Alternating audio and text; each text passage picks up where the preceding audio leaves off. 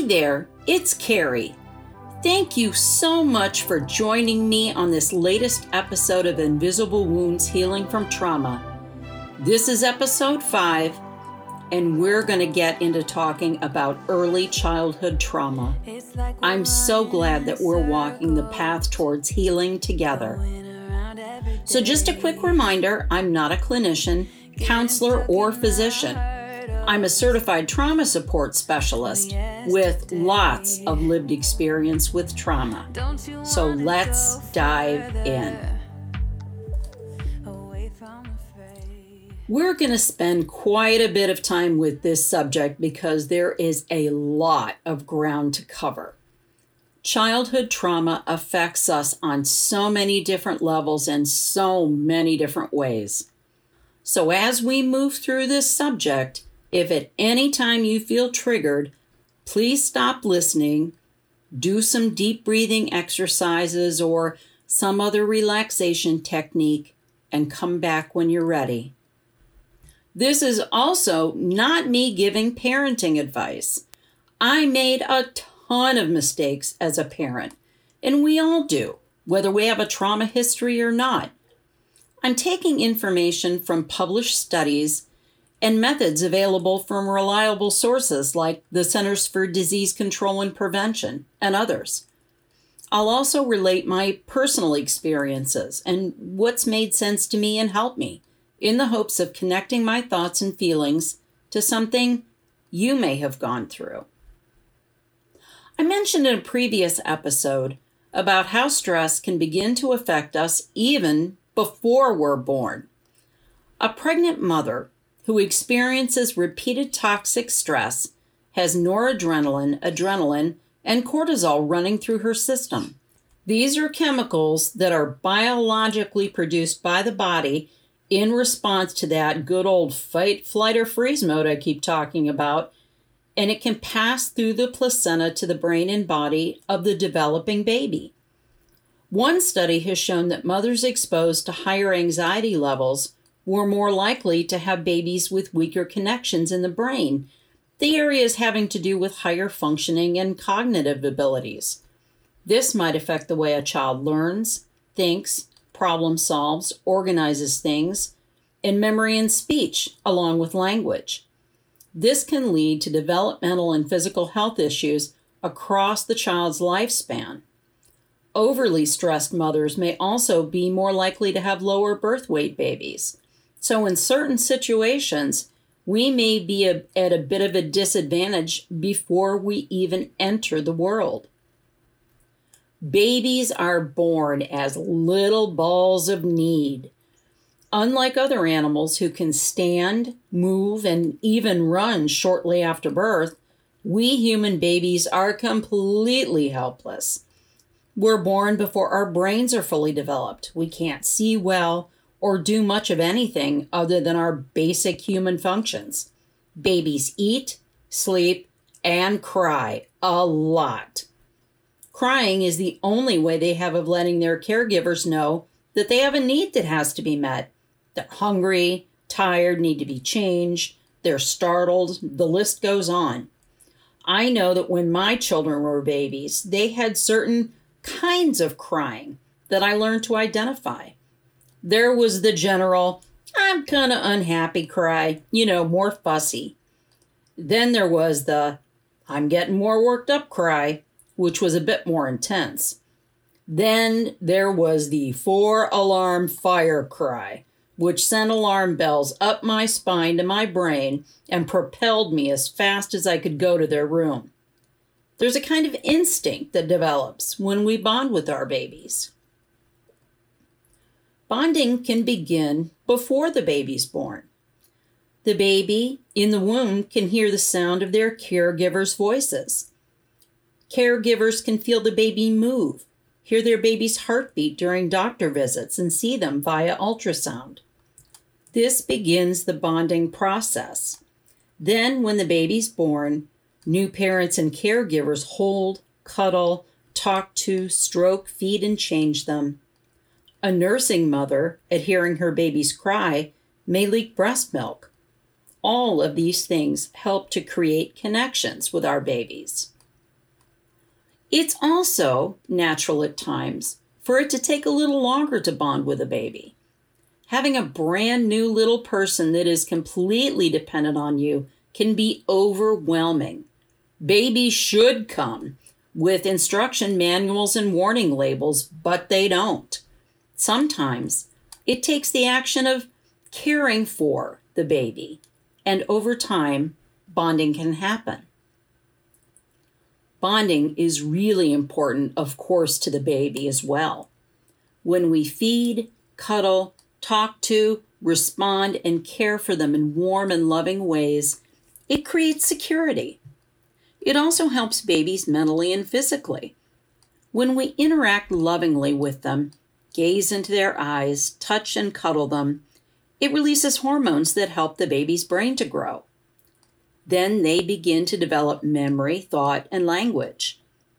There's a metaphor or something that creates a kind of explanation that describes the interaction between caregivers and babies called serve and return.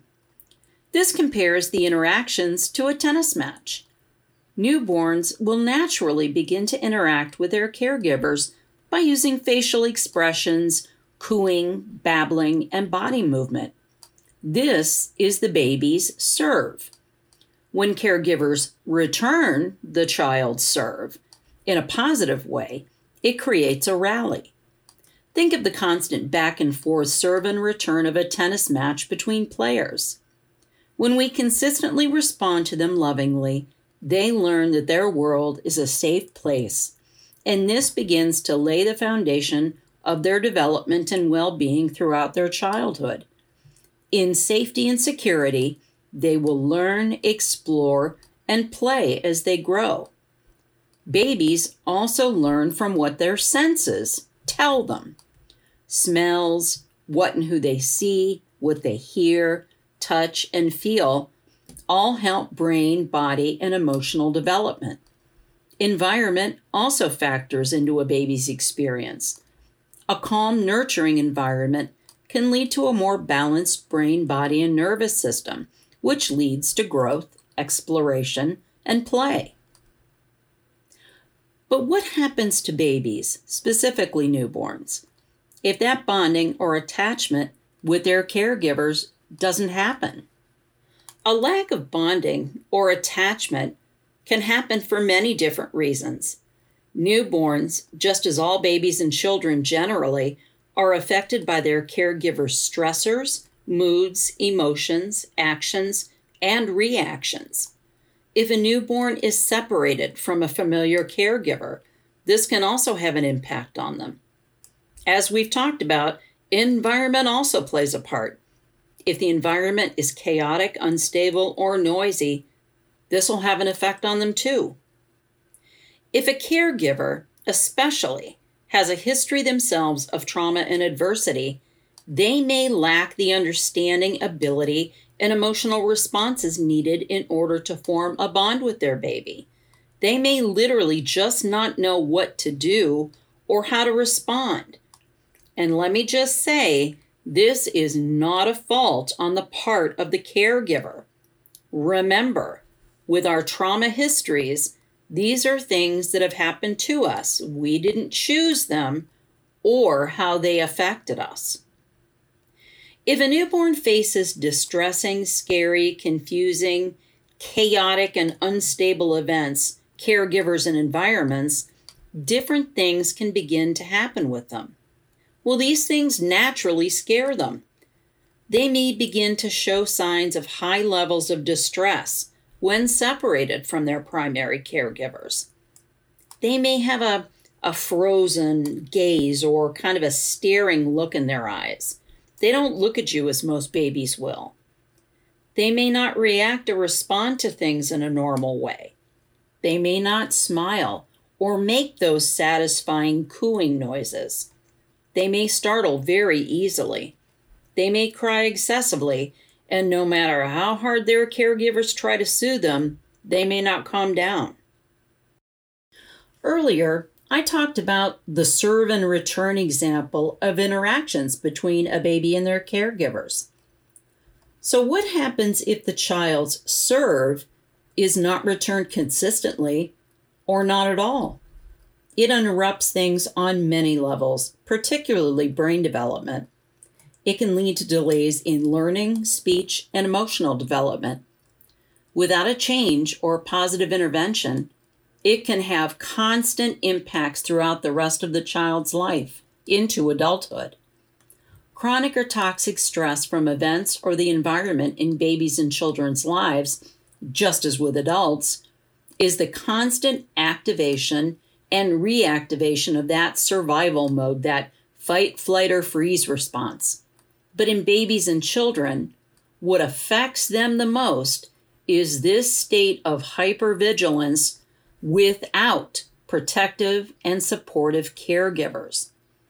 Think of a car engine revving at high levels for a very long time with no one to shut it off. Babies need to feel safe, secure, loved, and supported, just like we all do. Negative things, events, people, and situations come up for all of us in life. In a healthy caregiver-baby relationship, if something bad, scary, or distressing happens and the baby is scared, startled, or upset, the caregiver goes to the baby, picks them up, and begins to try and soothe and comfort them. This could look like holding them close, making gentle soothing noises to them, and rocking them gently. With these consistent responses to the baby's distress, they learn safety and security. They learn that the caregivers in their lives can be trusted to care for them when they're upset and will keep them from harm. This leads to a healthier development across the child's life.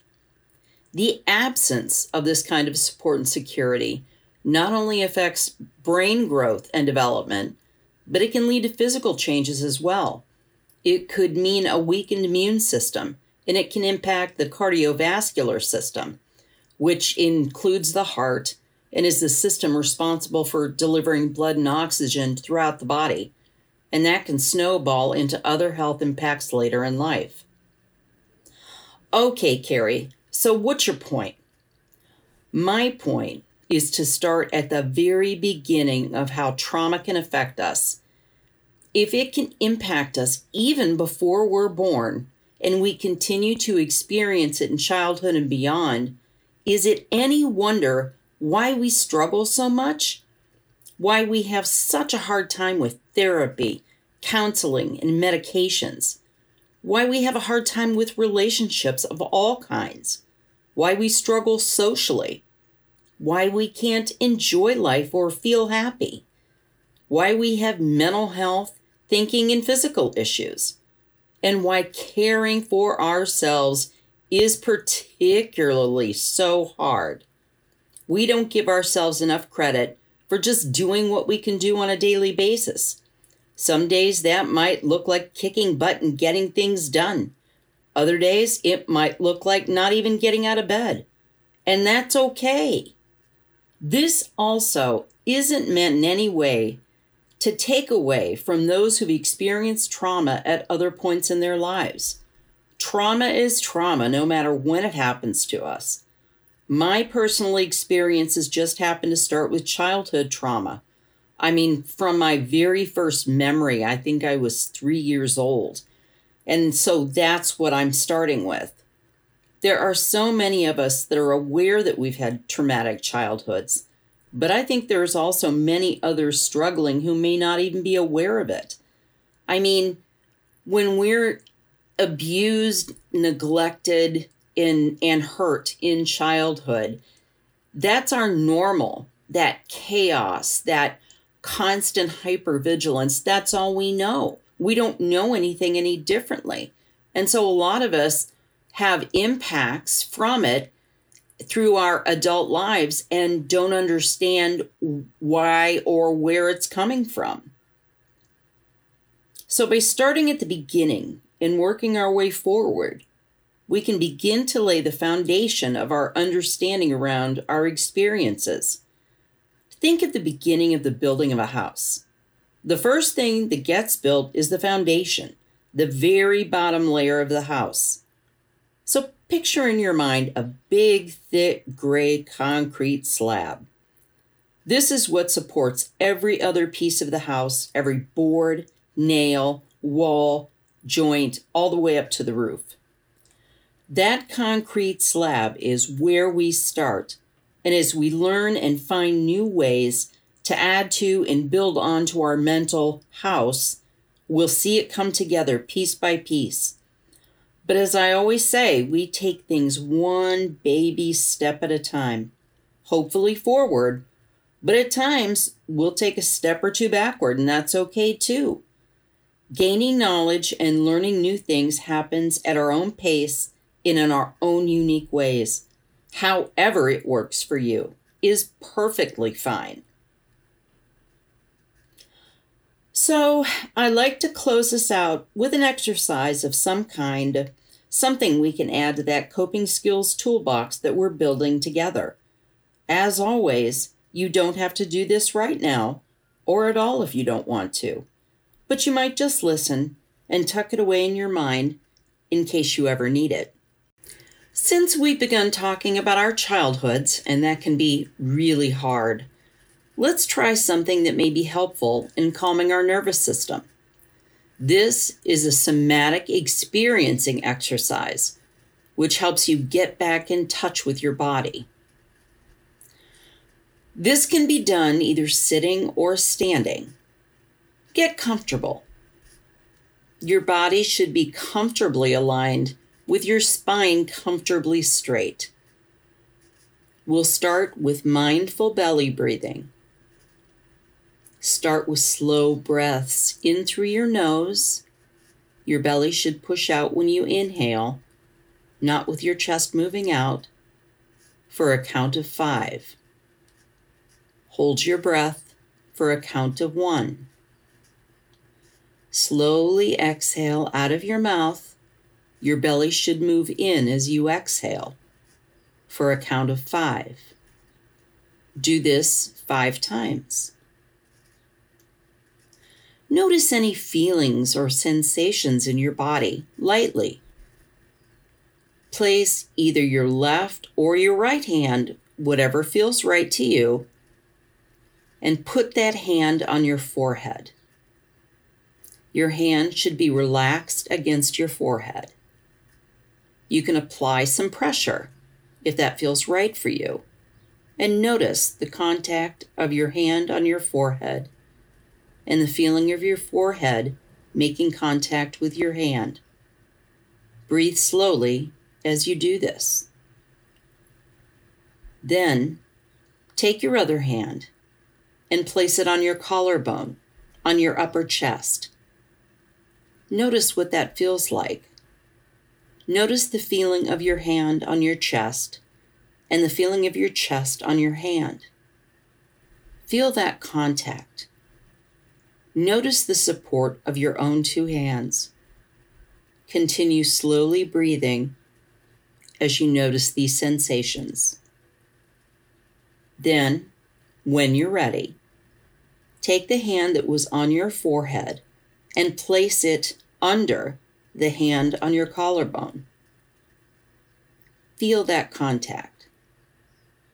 Breathe slowly.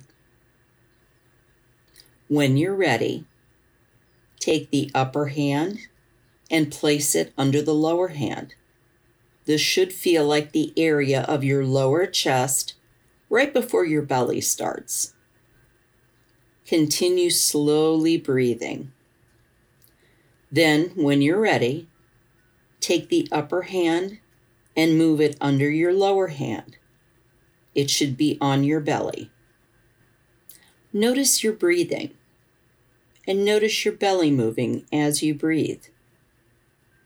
Feel the rise and fall under your hands. Then, when you're ready, take that upper hand and place it under your lower hand. Your hand should be on your lower belly. Continue slowly breathing. Have a soft belly. Feel the sensation of your belly moving under your hands. You can stay this way for a while, or you can remove your hands and focus on going back to your mindful belly breathing. Notice how you're feeling in your body and your mind. Are you more calm and centered? Is your body more relaxed? I hope this exercise is something you found helpful, and it's another tool to add to our mindful toolbox that we're building together.